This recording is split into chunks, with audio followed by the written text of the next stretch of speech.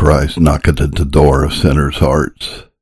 John Flavel, Romans 3, verse 20. Behold, I stand at the door and knock. If any man hear my voice, and open the door, I will come in to him and sup with him, and he with me. This day has our compassionate Redeemer opened to us a door of liberty. Liberty to us to preach, and liberty for you to hear the glad tidings of the gospel. This is a day few looked for. How often have I said in the years that are past, God has no more work for me to do, and I shall have no more strength and opportunity to work for God. And how often have you said in your hearts, we ascend our ministers out of their pulpits, and our eye shall no more behold these are teachers. But lo, beyond the thoughts of most hearts, a wide and I hope an effectual door is now open in the midst of us. Oh, that it might be to us as the valley of Achor was to Israel for a door of hope, Hosea 2, verse 15. I.e., not only making the troubles they meet with in that valley an inlet to their mercies, as ours have been to us, but giving them that valley, pignoris nomen, as a pledge of greater mercies intended for them, upon the first appearance of this mercy. My next thoughts were how to make the most fruitful improvement of it amongst you, lest we should twice stumble at the same stone and send ourselves back again into our old bondage. In the contemplation of this manner, the Lord directed me to the Scripture, where in the same hand it opened to you the door of liberty, knocks importunately at the doors of your hearts for entrance into them, for union and communion with them. It will be sad indeed if he that has let you into all these mercies should himself be shut out of your hearts. But if the Lord should help you to open your hearts not to Christ, no doubt, but this door of liberty will be kept open to you, how many soever the adversaries be that envy it, and will do their utmost to shut it up. Ezekiel 39, verse 29. The mercies you enjoy this day are the fruits of Christ's intercession with the Father for one trial more. If we bring forth fruit, well. If not, the axe lies at the root of the tree. Under this consideration I desire to preach, and even so the Lord help you to hear what shall be spoken from this precious Scripture. Behold, I stand at the door and knock. These words are a branch of that excellent epistle dictated by Christ, and sent by his servant John to the church of Laodicea, the most formal, hypocritical, and degenerate of all the 7 churches. Yet the great physician will try his skill upon them, both by the rebukes of the rod, verse 19, and by the persuasive power of the word, verse 20. Behold, I stand at the door and knock. The text is Christ's wooing voice, full of heavenly rhetoric, to win and gain the hearts of sinners to himself, wherein we have these 2 parts of it. 1. Christ's suit for a sinner's heart. 2, the powerful arguments enforcing his suit. First, Christ's suit for a sinner's heart, in which we have the solemn preface, ushering it in, behold. The suit itself, the preface is exceeding solemn, for beside the common use of this word, behold, in other places, to excite attention, or exaggerate and put weight into an affirmation, it stands here, as a judicious expositor notes, as a term of notification or public record, in which Christ takes witnesses of the most gracious offer he is now about to make to their souls, and will have it stand as a testimony for or against their souls to all eternity, to cut off all excuses and pretenses for time to come. 2, the suit itself, wherein we have the suitor, Jesus Christ. His posture in action, I stand at the door and knock. The suit itself, which is for opening, if any man open. The suitor Christ himself, I stand, I that have a right of sovereignty over you, I that have shed my invaluable blood to purchase you, It might justly continue upon the first denial or demur. Behold, I stand. This is a suitor. Number 2 is posture and action. I stand at the door and knock. The word is in the preter tense. I have stood. But being here joined with another verb of the present tense, it is fitly translated, I stand, yet so as that it notes a continual action. I have stood, and do still stand, with unwearied patience. I once stood personally and bodily among you in the days of my flesh, and I still stand spiritually and representatively in my ambassadors at the door, the mind and the conscience, the faculties and powers which are introductive into the whole soul. The word door is here properly put to signify those introductive faculties of the soul, which are of a like use to it, as a door is to the house. This is a Redeemer's posture. His action is knocking. His powerful essay and gracious attempts to open the heart to give him admission. Word knock signifies a strong and powerful knock. He stands patiently and knocks powerfully by the word outwardly, by the convictions, motions, impulses, strivings, and instigations of his spirit inwardly. Number 3, the design and end of the suit. It is for opening, i.e., consenting, receiving, embracing, and hearty accepting of him by faith. Acts 16, verse 14. The Lord opened the heart of Lydia. In other words, he persuaded her to believe, implying that the heart by nature is strongly barred and locked up against Christ, and that nothing but a power from him can open it.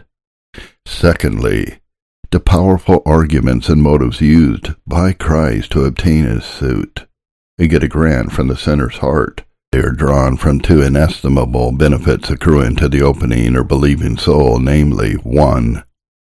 Union. 2. Communion with Christ. First, union. I will come into him. That is, I will unite myself with the opening, believing soul. He shall be mystically one with me, and I with him. But secondly, communion. I will sup with him, and he with me. That is, I will feast the believing soul with the delicacies of heaven. Such comforts, such joys, such pleasures, is none in the world but believers are capable of. And to set home all, these special benefits are proposed by Christ to all sorts of sinners, great and small, old and young. If any man hear my voice and open the door, that so no soul might be discouraged from believing, but the greatness or multitude of his sins, but the vilest of sinners may see free grace triumphing over all their unworthiness upon their consent to take Christ according to the gracious offers of the gospel. The words thus opened afford many great and useful points of doctrine, comprehending in them the very sum and substance of the gospel.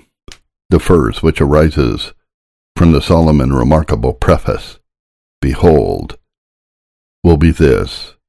Doctrine number 1, that every offer of Christ to the souls of sinners is recorded and witnessed with respect to the day of account and reckoning.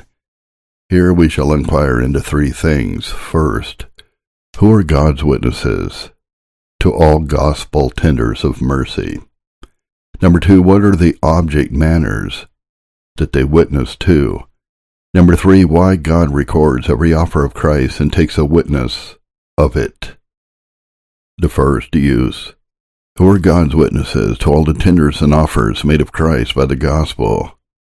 And they will be found to be more than a strict legal number. For his ministers by whom he makes them are all witnesses as well as officers of Christ to the people. Acts 26, verse 16. I've appeared unto you for this purpose, to make you a minister and a witness.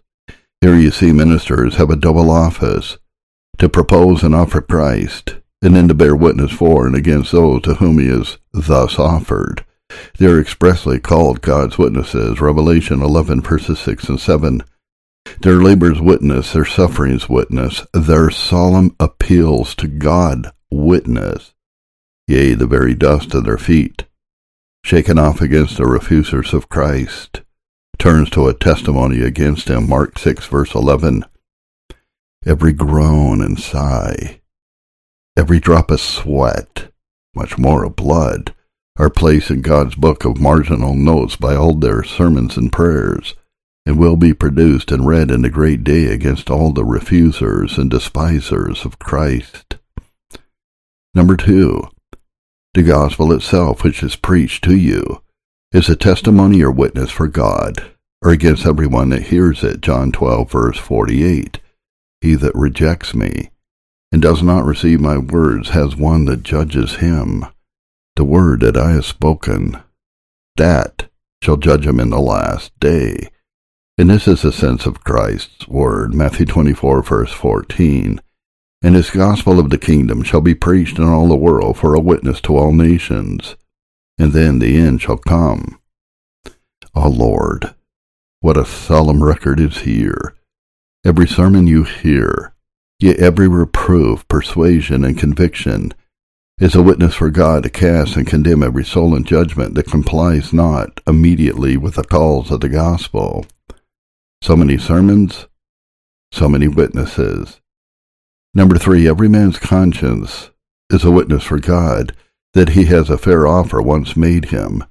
The very consciences of the heathen that never saw a Bible, that had no other preachers but the sun, moon, and stars, and other works of nature, yet of them the apostle says in Romans 2, verse 15, that they show the work of the law written in their hearts, their conscience also bearing them witness, and their thoughts the meanwhile accusing or else excusing one another. Certainly if such vigor and activity was put into the consciences of heathen, who could only read the will of God by the dim moonlight of natural reason, how much more vigorous and active will conscience be in its accusing office against all that live under the bright beams of gospel light. Their consciences will be swift witnesses, and will ring sad peals in their ears another day, Ezekiel 2, verse 5. You shall know that there has been a prophet among you. A single witness is instead of 1,000 witnesses for God. Number 4, the examples of those that do believe and obey the gospel are so many witnesses for God against the despisers and neglectors of the great salvation. Every mourning, trembling soul among you is a witness against all the dead-hearted, unbelieving, disobedient ones that sit with them under the same ordinances. Hence it is said in 1 Corinthians 6, verse 2, Know ye not that the saints shall judge the world? They shall be assessors with Christ in the great day, and condemn the world for their examples, as Noah did, the old world. So John, in Matthew 21, verse 32, came to you in the way of righteousness, and you did not believe him. But the publicans and harlots believed him. And when you had seen it, did not afterwards repent that you might believe him. What shift do you make to quiet your consciences and stifle your convictions when you saw publicans, the worst of men, and harlots, the worst of women, repenting, believing, and hungering after Christ? Their examples shall be your judges. These are God's witnesses. Next, let us consider what are the object manner to which they give their testimony, and that will be found twofold, according to the twofold effect the gospel has upon them that hear it, of both which the apostle give this account in 2 Corinthians 2, verse 16. To some we are the savor of life, unto life, and to others the savor of death, unto death. Accordingly, a double record is made. 1, of the obedience and faith of some, which record will be produced to their joy and comfort in the day of the Lord, when he shall come to be glorified in the saints, and to be admired in all them that believe, because our testimony among you was believed in that day. Ministers are instruments of espousing souls to Christ, and witnesses to those espousals and contracts made between him and them, 2 Corinthians 11 verse 2. Both these offices are exceeding grateful and pleasant to every faithful minister. Number 2, a record is made, and witness taken of all the refusals, disobedience and slightings of Christ by others. Thus Moses will be the accuser of the Jews, John 6 verse 45. Do not think I will accuse you to the Father. There is one that accuses you, even Moses, in whom you trust. This is the saddest part of a minister's work. The forethoughts of it are more afflictive than all our labors and sufferings. There is a threefold record made in this case. 1. Of the time men have enjoyed under the means of salvation, how many years they have sat barren, dead-hearted, under the labors of God's faithful ministers. Luke 13 verse 7. Behold, these 3 years I come seeking fruit on this fig tree, and find none. Behold, the same term of notification with that in the text, applied to the time of God's patience towards them.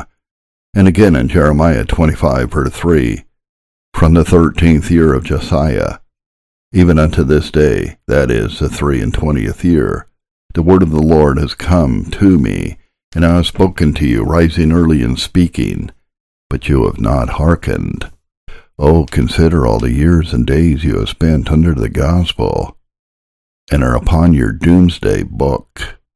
Number 2, records are also made of all the instruments that ever God employed for the conversion and salvation of your souls.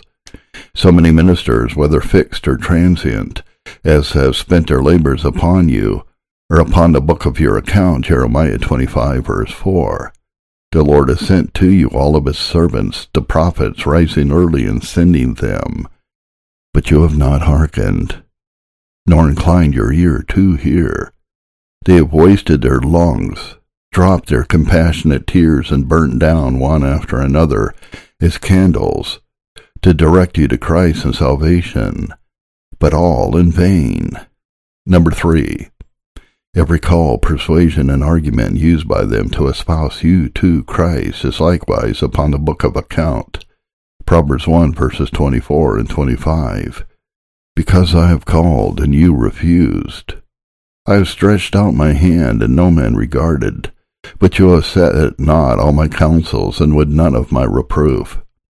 These calls and counsels are of too great value with God, though of none with you, to be lost and left out of your account. We shall in the last place inquire into the grounds and reasons of these judicial procedures of God, why he will have every man's obedience and disobedience registered, and witness for or against him under gospel administrations.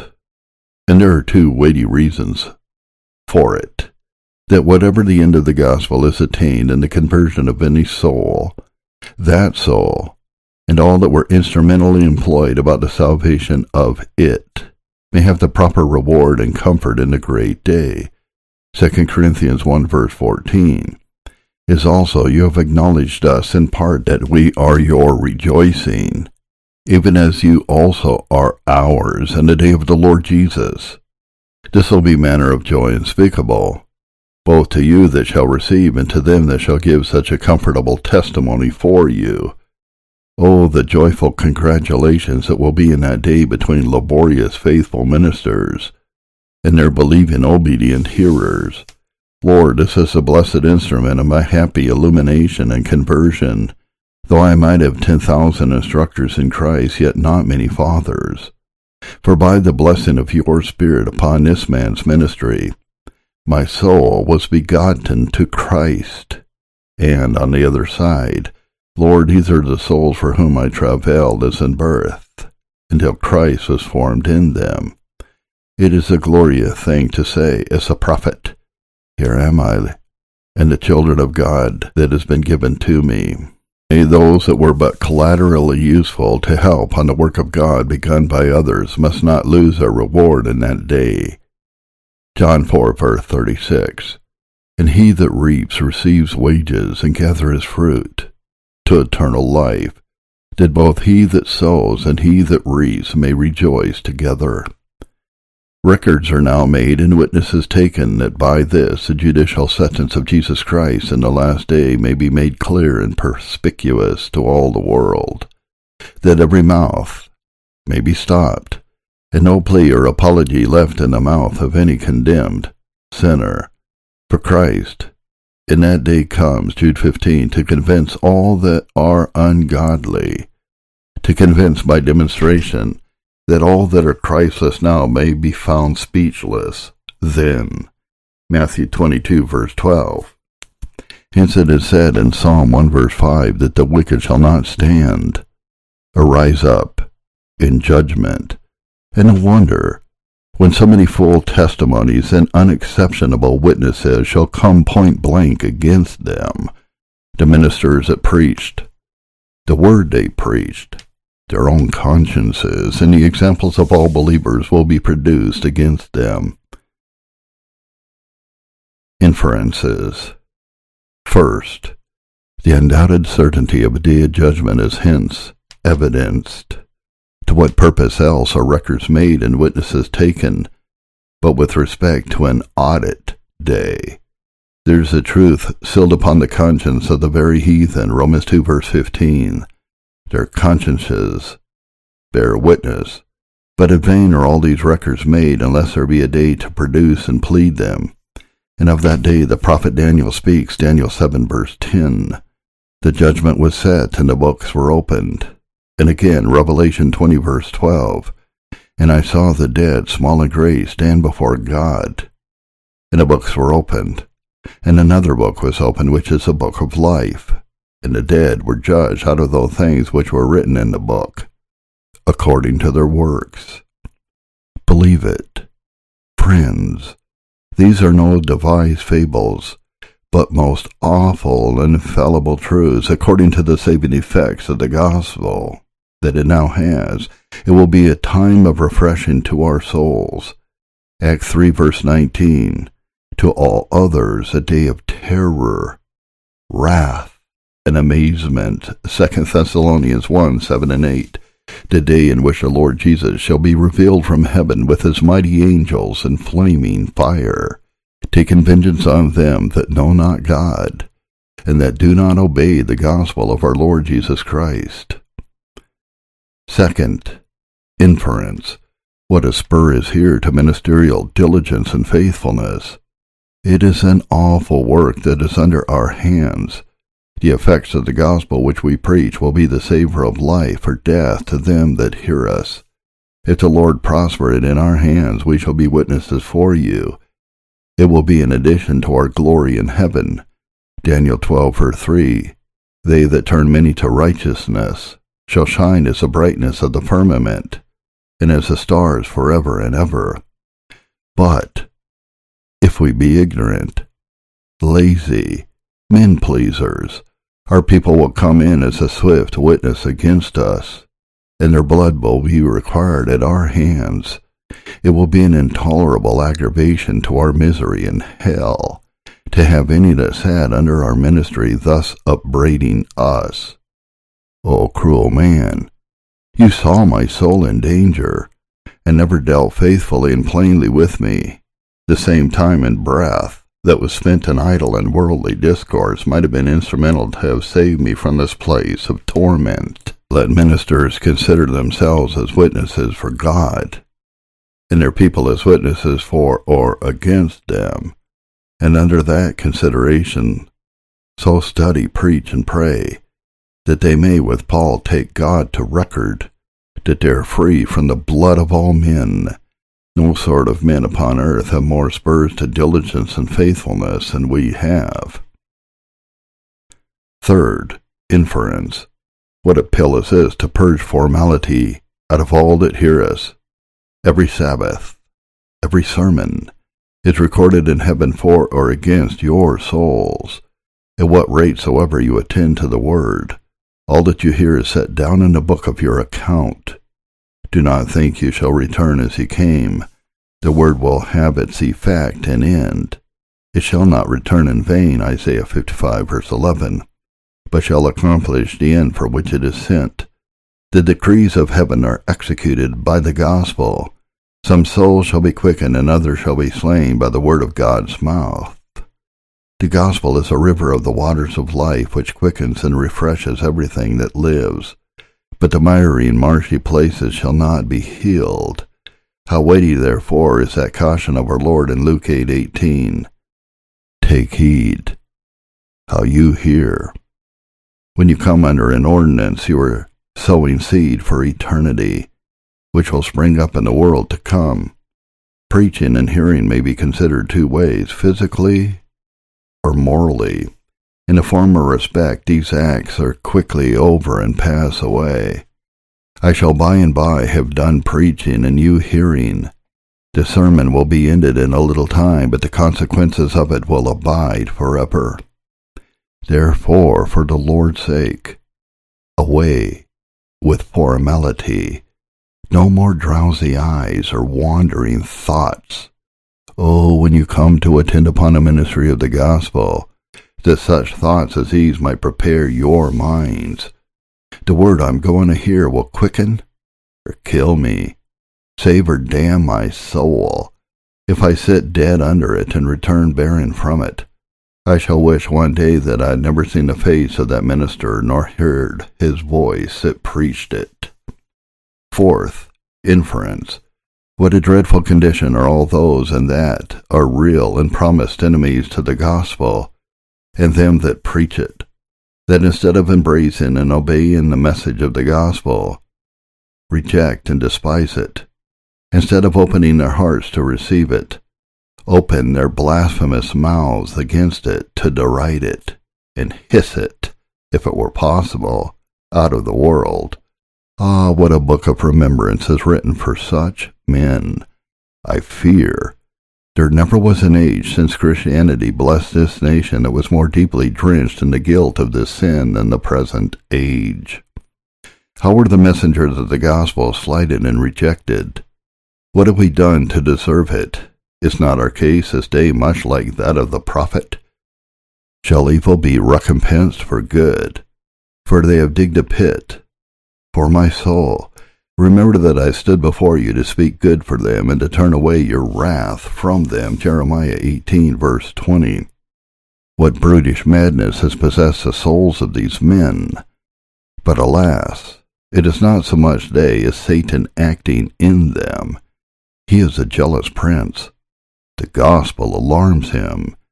His subjects are in danger of revolting from him. No wonder, therefore, he makes an outcry of the liberty of the gospel, as is used to be made when an enemy invades a kingdom. In this case, Jesus directs his ministers to shake off the dust of their feet for a testimony against him, Mark 6, verse 11. The signification and meaning of this is that look as you shake off the dust of your feet. Even so Jesus Christ will shake off those men that despise the gospel and abuse his messengers. Fifth, inference.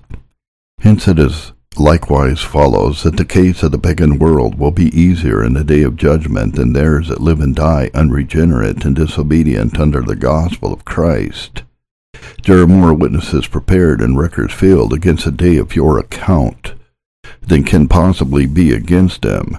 They have abused but one talent, the light of nature, but we thousands, even as many thousands as we have had opportunities and calls under the gospel. Upon this account Christ says, Whosoever shall not receive you, nor hear your words, shake off the dust of your feet. Verily I say unto you, it shall be more tolerable for the land of Sodom and Gomorrah in the day of judgment than for that city. Matthew 10, verses 14 and 15. Ah, what a fearful aggravation does it put upon our sin and misery, that we are not only accountable for all the light we had, but for all that we might have had in the gospel day. Capernaum was lifted up to heaven in the enjoyment of means and precious opportunities, Matthew 11, verse 23, and had an answerable downfall into the depths of misery from that height of mercy. As higher any one is lifted up upon a rack, the more terrible is the jerk he receives by the fall. 6. Inference. Lastly, hence it appears that the day of judgment must certainly take up a vast space of time. For if God will bring everything into judgment, Ecclesiastes 12 verse 14, not only sinful actions but words, Matthew 12 verse 36, not only words but heart secrets, Romans 2 verse 16, if all the records and registers now made shall then be opened and read, the witnesses for or against every man examined and heard. Judge then, what a vast space of time will that great day take up. Some divines are of opinion it may last as long as the world has lasted, but this is for sure. Things will not be huddled up, nor shuffled out in haste. You have taken your time for sinning, and God will take his time for judging. Consider the multitudes without number, that are to be judged in that day, even all the posterity of Adam, sure as the sand upon the seashore. And not only so many persons, but all that they have done, must come into judgment, even the very thoughts of their hearts, which never came to the knowledge of men, their consciences to be interrogated, all of their witnesses fully heard and examined. A great a day must this day of the Lord then be. But the main use of this point will be for exhortation that seeing all the offers of Christ are recorded and witnessed, with respect to a day of account, every one of you would therefore immediately embrace the present gracious tender of Christ in the gospel, as ever you expect to be acquitted and cleared in that great day. Take heed of denials, nay, of delays and demurs. For if the word spoken by angels was steadfast, and every transgression and disobedience received a just recompense of reward, how shall we escape if we neglect so great a salvation? Hebrews 2 verses 2 and 3. The question is put, but no answer made. How shall we escape? The wisdom of men and angels cannot tell how. To enforce this exhortation, I shall present you with 10 weighty considerations upon the manner which the Lord follow home by the blessing of his Spirit upon all your hearts. Consider how invaluable a mercy it is that you are yet within the reach of offered grace. The mercies that stand and offer before you this day were never set before the angels that fell. No mediator was ever appointed for them. Oh, astonishing mercy, that those vessels of gold should be cast into everlasting fire, and such clay vessels as we are thus put into a capacity of greater happiness than ever they fell from. Nay, the mercy that stands before you is not only denied to the angels that fell, but to the greatest part of your fellow creatures of the same rank and dignity with you. He shows his word to Jacob, his statutes and his judgments to Israel. He has not dealt so with any other nation, and as for his judgments, they have not known them. Praise you, the Lord, Psalm 147:19 and 20. A mercy deservedly celebrated with a joyful Alleluia. What vast tracts are there in the habitable world, where the name of Christ is unknown. It is your special mercy to be born in a land of Bibles and ministers, where it is as difficult for you to avoid and shun the light as it is for others to behold and enjoy it. Consider the nature, weight, and worth of the mercies which are this day freely offered you. Certainly they are mercies of the first rank, the most ponderous, precious, and necessary among all the mercies of God. Christ, the firstborn of mercies, and in him pardon, peace, and eternal salvation are set before you. Were astonishing to see a starving man refusing offered bread, or a condemned man a gracious pardon. Lord, what a composition of sloth and stupidity are we, that we should need so many entreaties to be happy. Consider who it is that makes these gracious tenders of pardon, peace, and salvation to you, even that God whom you have so deeply wronged, whose laws you have violated, whose mercies you have spurned, and whose wrath you have justly incensed. His patience groans under the burden of your daily provocations. He loses nothing if you are damned, and receives no benefit if you are saved. Yet the first motions of mercy and salvation to you freely arise out of his grace and good pleasure. God entreats you to be reconciled, 2 Corinthians 5, verse 20. The blessed Lord Jesus, whose blood your sins have shed, now freely offers that blood for your reconciliation, justification, and salvation, if you will but sincerely accept him, ere it be too late. Reflect seriously upon your own foulness, to whom such gracious offers of peace and mercy are made. Your sins have set you at a great distance from the hopes and expectations of pardon as any sinner in the world. Consider, man, what you have been given, and what you have done, and what vast heaps of guilt you have contracted by a life of sin, and yet that to you pardon and peace should be offered in Christ after such a life of rebellion. How astonishing is this mercy!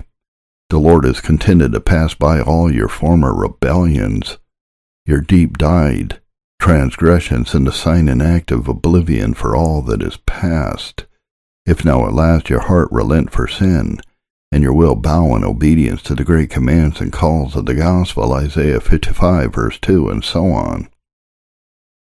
Consider how many offers of mercy you have already refused, and that every refusal is recorded against you. How long have you tried, and even tried the patience of God already? And that this may be the last overture of grace that ever God will make to your souls. Certainly there is an offer that will be the last offer, a striving of the Spirit which will be his last striving. And after that, no more offers without you, no more motions or strivings within you, forevermore. The treaty is then ended, and your last neglect or rejection of Christ recorded against the day of your account. And what if this should prove to be that last tender of grace which must conclude the treaty between Christ and you? What undone wretches must you then be, with whom so gracious a treaty breaks off upon such dreadful terms? Consider well the reasonable, mild, and gracious nature of the gospel terms on which life and pardon are offered to you. The gospel requires nothing of you but repentance and faith. Can you think it hard when a prince pardons a rebel, to require him to fall upon his knees and stretch forth a willing and thankful hand to receive his pardon? Your repentance and faith are much of the same nature. Here is no legal satisfaction required at your hands, no reparation of the injured law by your doings or sufferings, but a hearty sorrow for sins committed, sincere purposes and endeavors after new obedience, and a hearty thankful acceptation of Christ your Savior. And, for your encouragement herein, his Spirit stands ready to furnish you with powers and abilities.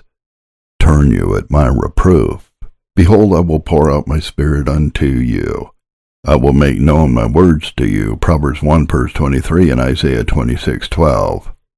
Lord, you have wrought out all our works in us.